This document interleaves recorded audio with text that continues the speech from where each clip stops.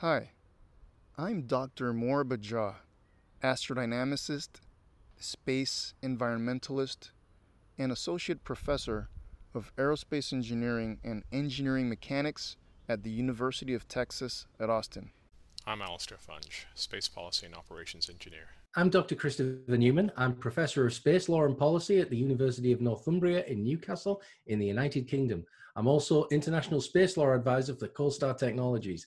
And I listen to the Cold Star Project. And I listen to the Cold Star Project. I listen to the Cold Star Project. As a venture capitalist, you get to see a lot of pitches. All of them have the same curve. There's always a business model where, you deep down, you have to invest. And then, within 2-3 years, boom, skyrocketing, taking off and everything. If that is the case, of course, very nicely. But sometimes you see business models where you're like, okay, that's completely unrealistic. And where also the startups go like, yeah, but you have to put this in. Yeah, so for me, that's always a little bit annoying to see because I'd much rather like to have a realistic business model, maybe let's say a optimal, worst case, realistic case, those kind of things, and then also understand what the foundation is of this. Because I mean, everybody can draw a hockey stick, and then something will boom and go explode. But I mean, welcome back to the Cold Star Project. I'm your host, Jason Canigan, the founder of this thing. Cold Star Technologies, a data science, that means machine learning, and a process improvement firm. That means we make things run more smoothly and efficiently for other companies. I am here with Egbert van der Veen. He is the head of strategy and managing director at of venture capital at OHB Group, and he's been doing this since 2013. Obviously, I want him on the show because he's investing in space companies, and that's what we're all about here on season 3 of the Cold Star Project. Thanks for being here. Oh, thank you very much for the invite. Well, yeah, it was a quick connection, and I asked the question, "Hey, do you want to be on?" So you are a scientist. You have the engineering background. Before you got into venture capital, you were a project lead at DLR, the German Aerospace Center, for 4 years, working with them, ESA. European Commission, and that writing, among other things, advisory reports on technology development trends. You have a master's degree in technology management from the University of Groningen. I see. This is my instruction to myself here. I'm like, why is it say in my notes rasp, Groningen, Groningen, right? It's how to pronounce it. Okay, that has been a little bit. And your thesis was on forecasting disruptive space technologies, which, as you pointed out in the notes here, seems like whoop-de-doo today, but was actually quite innovative at the time. And so I want to dig into that. So your scientific topic, in continuation of that master's thesis while working at DLR, was forecasting disruptive space technologies. So I am very curious what you learned and how that influences your point of view out here in the business world.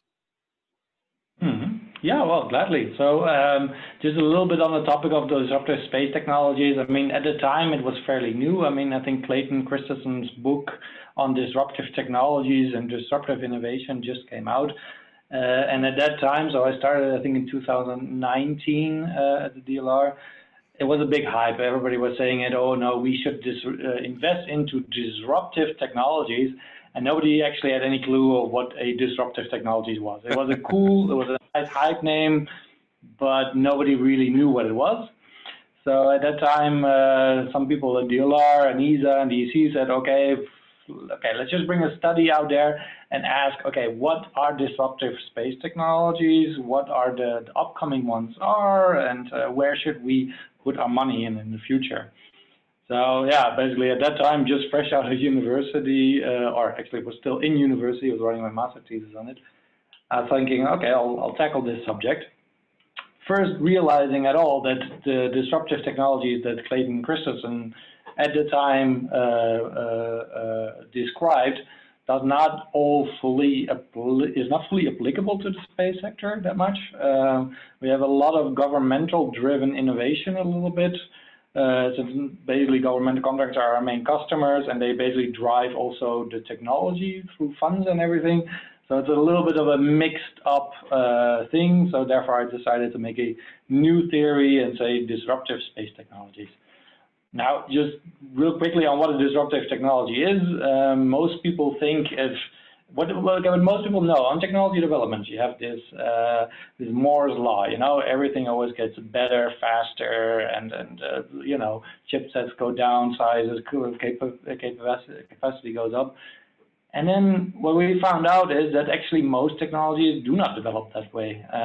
What happens is that markets changed, customers want different things, and then at some point what they used to want to have is not the same anymore that they want to have in the future. So for example, it was a long time a trend where people wanted to have for their media, for music, they want to have better and better quality. At some point MP3 came out and they were like, no, it's actually less quality, but you can basically take your entire library in your pocket. And it's a little bit of a change. So it's called a perceived customer value. And so this basically changed then. And what we decided to do is to look in space. Okay, what is actually changing the market, and what does that mean for technology development? So, for example, new space, things became maybe not more complex, not more advanced, not more expensive, but it took the other way around, where it's like, okay, it's good enough. We'll just try to curb the price on it. Okay, so yes, you're looking to identify the driver of that innovation. Where does it come from? And you're saying it's not more, bigger, better, faster. It's a change in customer taste almost, or what they want. Okay, all right. So, and that is enabling you to look into the future, hopefully, and predict those changes in behavior. Is that what you're, in preferences? Is that what you're looking for? Yeah, so what you're doing a little bit, I mean, you're looking at these macroeconomic trends and where are things going, and for example, I mean, how does a market change? I mean, telecom is looking very different now than it did in 2009. I mean, you had these big birds, and it was everything like, okay, we need to get the cost down, and satellites are going bigger and bigger and bigger. And we look now, I mean, satellites are getting smaller and smaller and smaller. Electric propulsion came into play also, because of the launcher market changing. And currently you have a lot of flexibility within payloads as well. You have LEO, GEO, and maybe also MEO combinations.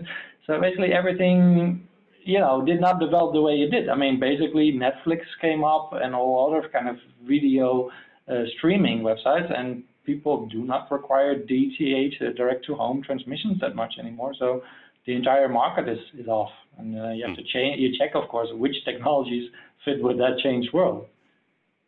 Okay, and so spotting these trends. So I'm curious now how you landed the role of managing director. I mean, it's not science, right? I can see some of it, right, nascently forming in your earlier studies. What technologies do we want to look at developing, but how did that happen? So, I mean, I first did my basic scientific studies there, and then I found out that it doesn't really make sense as a scientist to, think of what the next things might be. You really have to go out and talk to industry and to try to understand what they're developing, what they see as the next big thing. So I had a project then together with OHB. And then they said, this was a good job on the project here. Why don't you come join us and to become a technology manager for us? Which I thought was very interesting, of course, fit to my field of what I was doing in the past. And then I managed, I think about 6 years. I managed the technology development, so everything technology, R&D, innovation for our company. And then last year I was asked then, okay, do you want to move, let's say, away from technology and do strategy? And I thought, okay, that sounds very exciting as well. It's a little bit also future looking, so that's very exciting. Yeah, and then because we are, let's say, as OHB, we are big satellite integrator, so we're not usually that much of a venture capitalist. We're not a financial investor. We already had this strategic VC already, which we didn't really do that much with. And then the founder of the company asked me, like, okay, do you maybe want to do that? And I was like, okay, sure, why not? So basically, it was also a little bit of my other job as being head of strategy, and that the strategy should determine where we do our venture capital towards. That is fit in together. Okay, so there was kind of a bit of an evolution of the company as well as yourself, and I think because you were there, you probably helped them have that capacity, right? It may not have existed if you hadn't shown up. OHB was about 1,600 people when I joined, and we're currently about 3,000. So we have grown quite lots quite and big. lots, of folks joining. Okay. Your scientific career focused on innovation management in addition to space engineering. And so what does that bring for you to, when you're investigating, you're doing an analysis and making a decision compared to other VCs who might not have that background? So, I mean, I personally, of course, have the background that I know very well of how technologies and products are being developed and the experience of seeing what works and what doesn't work. So that's already at least good. What is good at OHB, of course, the link there that I don't only have my own expertise, but I also have the expertise of about 3,000 other space engineers, business developers, marketing, everything back behind that. This means that I get a very good, let's say, possibility of doing very good due diligence, which of course helps quite a lot with that. So I think that is something that is quite beneficial for me at least. Yeah. All right. So when you're scouting, let's say, you're looking at potential companies to invest in, what do you look for? What would be the ideal discovery? So as we are a strategic investor, of course, our first criteria is that it fits to our strategy, which means that, I mean, we have a certain strategy of things, okay, where we say this would be interesting. And that focuses mainly around synergies that we can get. So those are synergies with product, which means, for example, a startup offers a product that that we can't offer, but would, let's say, complement our portfolio. So we offer A and C, they offer B, fits very well together. So therefore, we invest inside of this company. Or there's a synergy with a customer profile.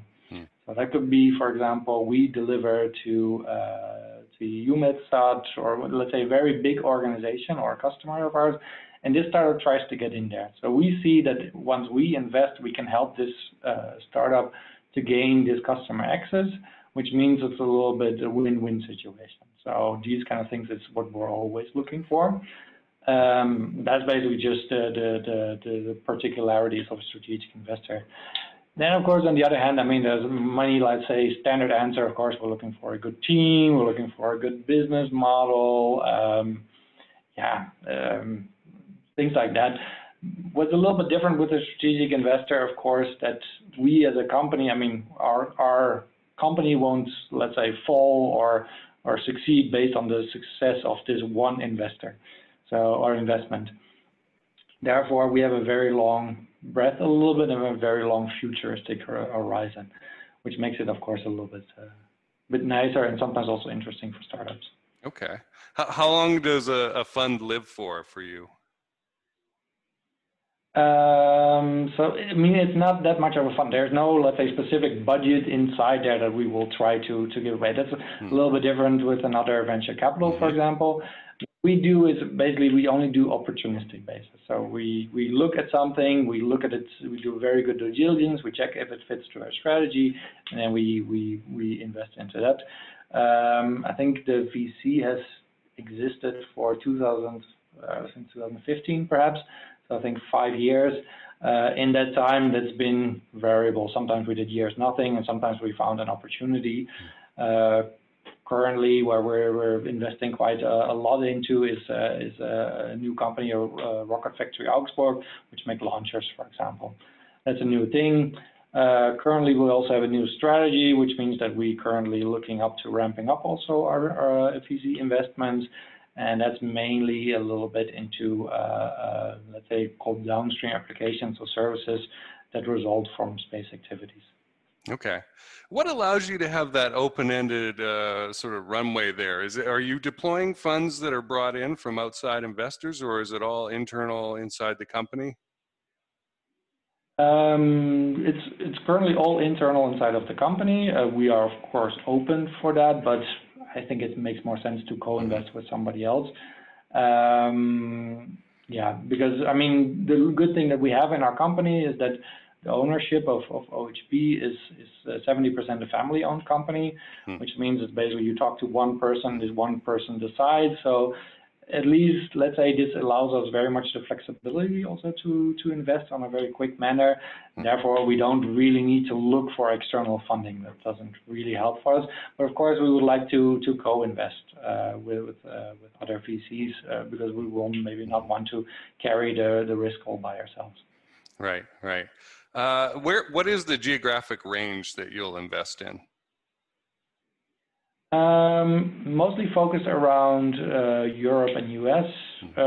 At least that's currently our search portfolio. We have the feeling that most things are happening there. Europe, of course, because it's close to us and we have customer access there. In the US, I think that there's often a little bit more risk taking and therefore more products being pushed out. So therefore we're focusing a little bit on those lines. Of course, opportunistically open if a Japanese company comes or a Southeast Asian company and has a great idea, it's not excluded, but at least this is a little bit where our search ratio is. Mm-hmm. Okay. Hey, this is Jason Kanigan from Cold Start Tech. Thanks for listening in. I'm going to quickly interrupt the interview to talk about a new course I am offering for space startup founders. If you're a space startup founder and eventually you're looking at getting invested in, getting some of that good old venture capital pouring into the system, then you're going to need this, because I have done tons of one-on-one calls with space founders and discovered several consistent things that are just plain missing from their businesses. And these things are so important that every time a VC looks at your pitch, they're going to say, nope, no thanks, bye-bye. And so if you want to avoid that problem from happening and actually get to the promised land of being funded, then sign up. All you have to do is go to this address and drop in your email and sign up for it. It's coldstartech.com/SBM. That is for info about the course, and the first part of it will be given to you as it comes out. So go check that out. Do it now before you forget if you're a space founder. And now let's get back to the interview. Now, you've got a note here in our Google Doc here that I use to set up these things, where we put in some question and answer notes and that. And you've mentioned this a couple of times, not just another hockey stick. You do not like the hockey stick curve. I find that very interesting, and I'd like to hear more about your take on it. Yeah, so I mean, you know, as a venture capitalist, you get to see a lot of pitches, and all of them have the same curve. There's always a business model where, you know, you deep down, you have to invest, and then, you know, within 2 or 3 years, boom, skyrocketing, taking off and everything. If that is the case, of course, very nicely. But sometimes you see business models where you're like, okay, that's completely unrealistic.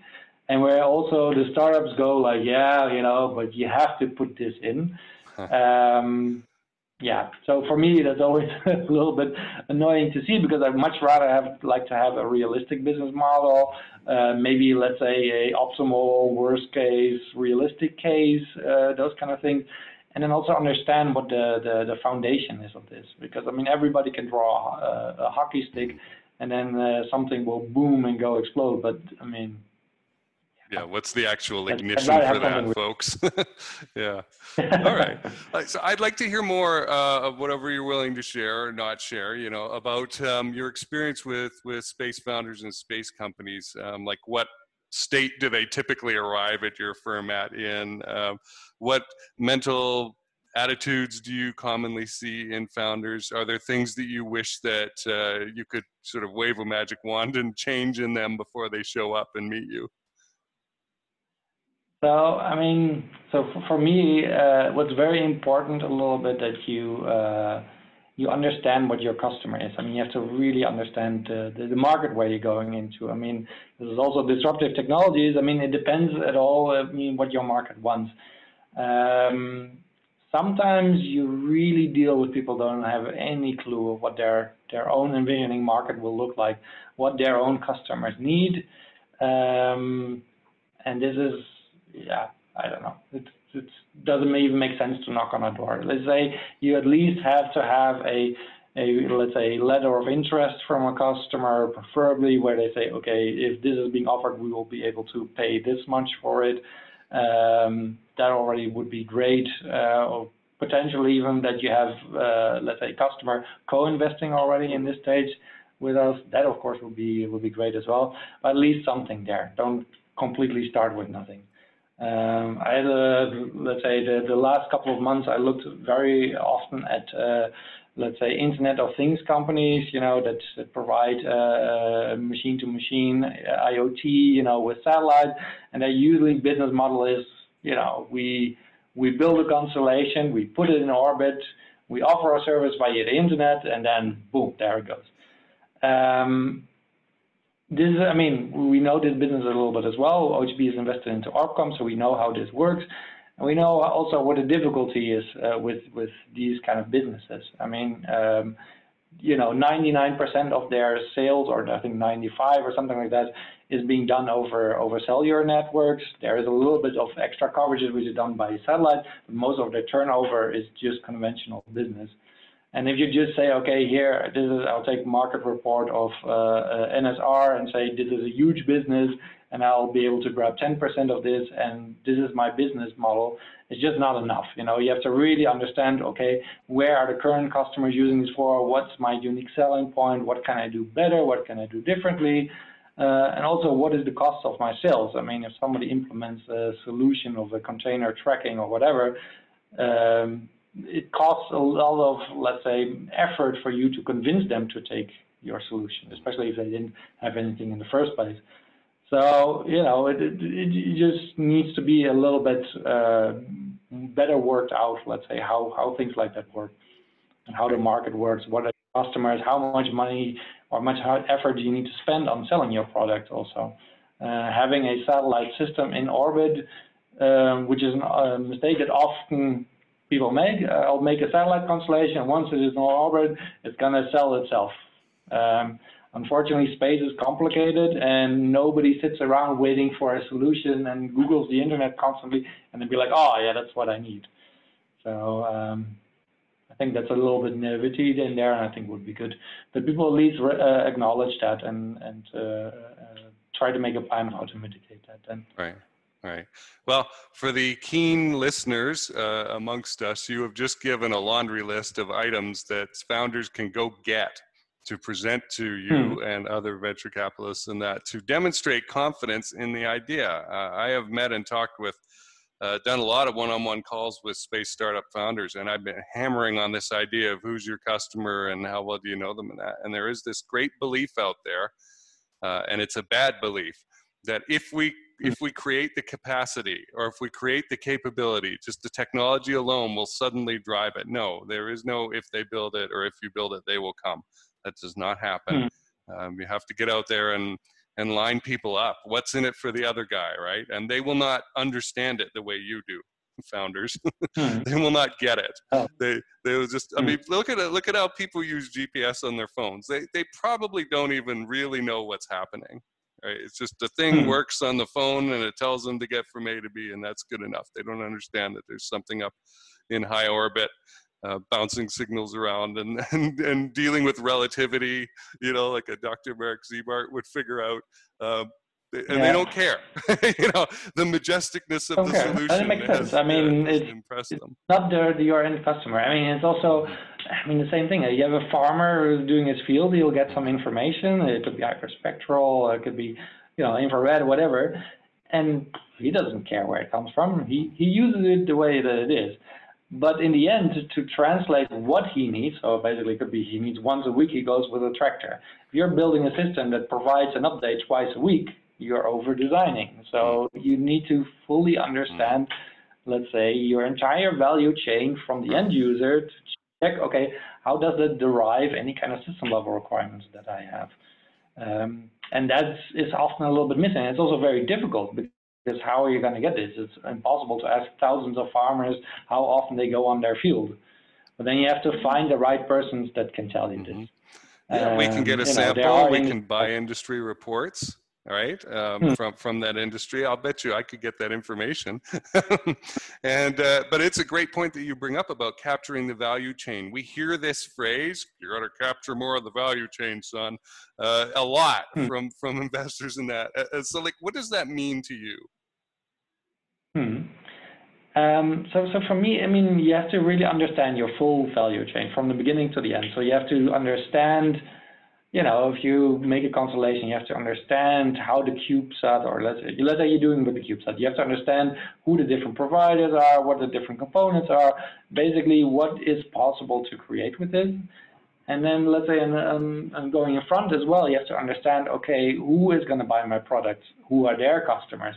Who are they delivering to? What are their pains?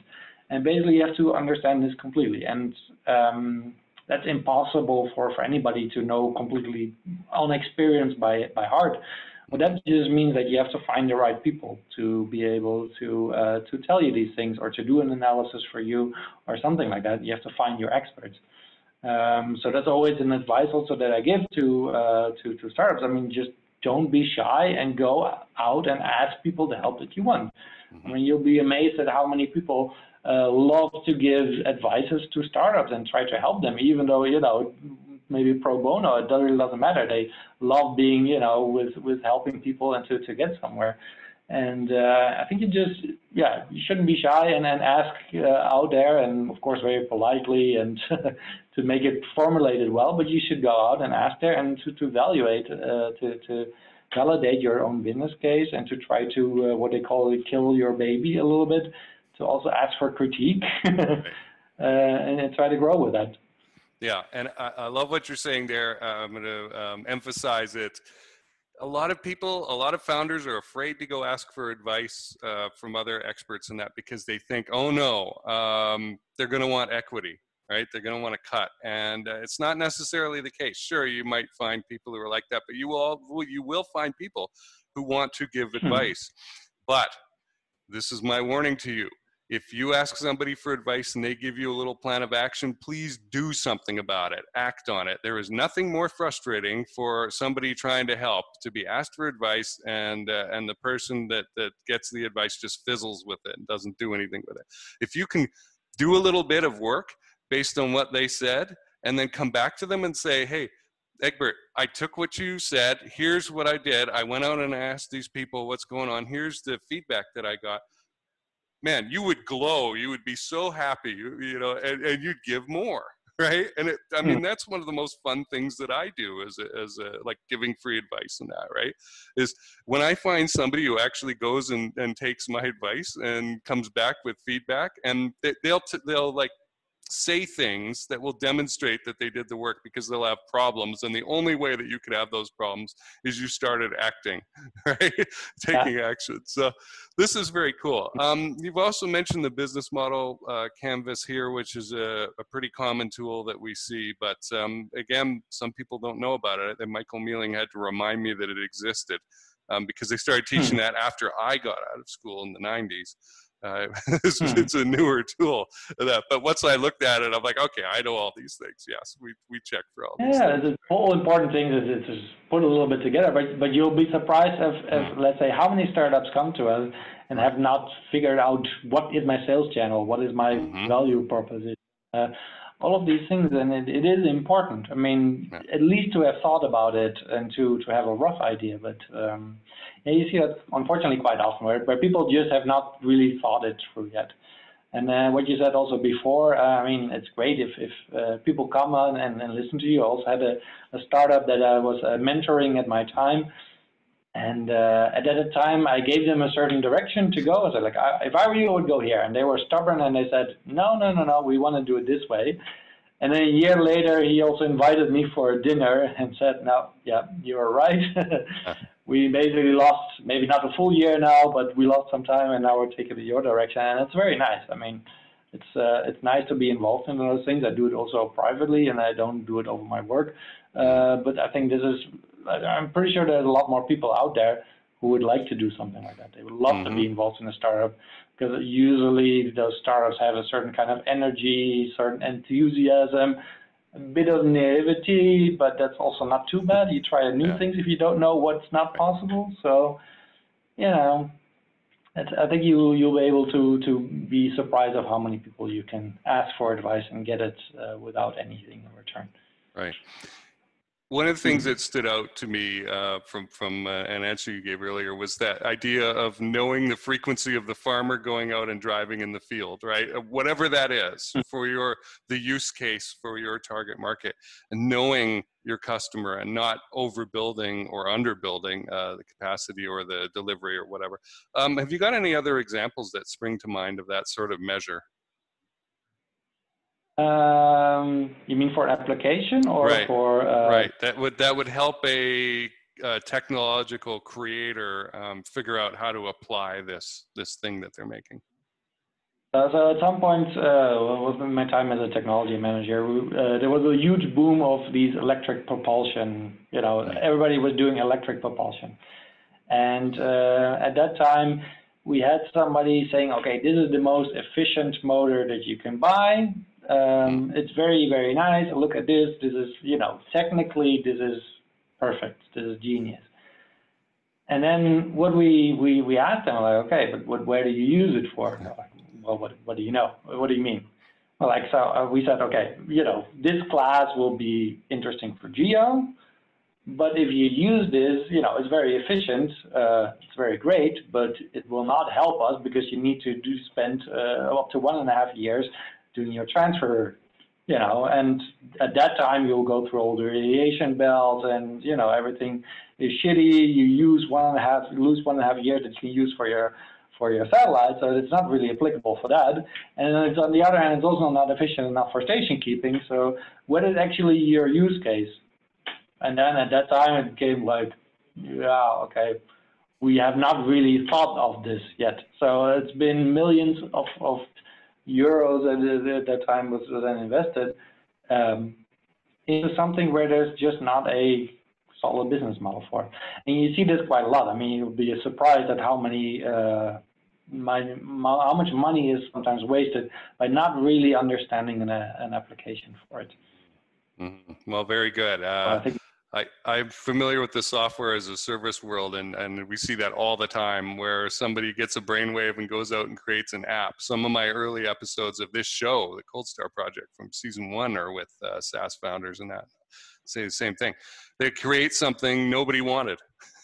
They think it's great, and then they have to go out there and find a market for it, and sometimes they just can't, and it's a struggle. Whereas if you went and found a problem and then created a solution for it that people were excited about paying for, you would have a much easier time. And that's not as difficult as it sounds.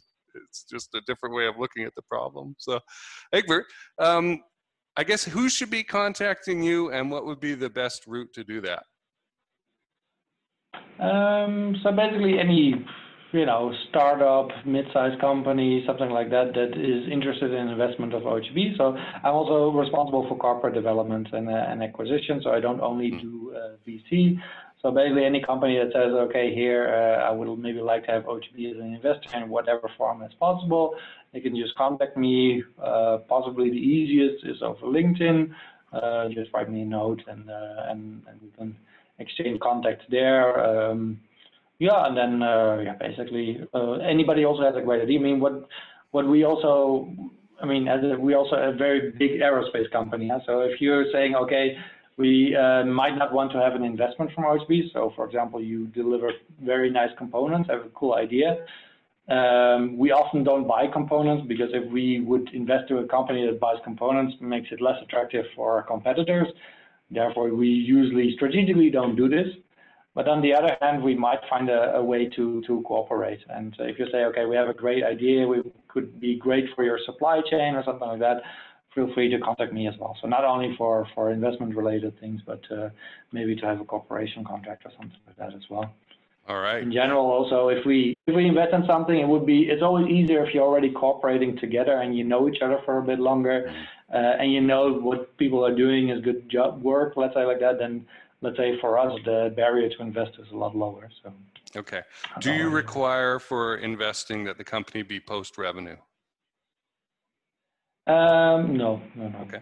If it's a great idea, then it's also with space, it's long until you, let's say, found it, make your product, until you go to revenue. It's a little bit different if you have, let's say, data application, but if you do hardware, it takes a long time. And we better see some of those letters of understanding, letters of intent. Yes, yeah. I mean, it could also be if you say, for example, OHB as a potential customer, I want to have a letter of interest for us, then why not contact us as well? We have a very high interest to get all of these space companies working and be successful. I think that our industry definitely has a lot of innovation, but it could be moved a little bit quicker ahead, I would say. So anybody needs some help with that? Well, okay. Well, that's cool. I'll definitely direct them to you. My guest has been Egbert van der Veen, Head of Strategy and Managing Director of Venture Capital at the OHB Group. Thanks for being here. Thank you very much. And we'll look forward to talking again. Hey, this is Jason Canigan, the host of the program. Thanks a lot for listening to the Cold Star Project. If you want me to send you new episodes of the Cold Star Project so that you don't have to go hunting around for them or watching YouTube or anything like that, go to this page, coldstartech.com/MSB. That's short for Make Space Boring, which is what we're all about. And drop in your email address there, and I will be able to do that for you. Make Space Boring is another little show that I run. It's a shorter format, quick interviews, and news of the day, and sometimes an update of who I'm meeting and what I'm learning in the space field. It's on the same Cold Star Tech channel. Speaking of which, on the YouTube channel, I can do something I cannot do on the audio-only version, which is add playlists. And so there may be topic area playlists on the YouTube channel that you would be interested in digging into and going down the rabbit hole and learning more about. For example, space law and policy, space situational awareness, lunar mining and construction and fun stuff like that. So go check that out. That is at coldstartech.com/play. That's the short link to get there. Anyway, thanks for listening, and I look forward to talking to you soon.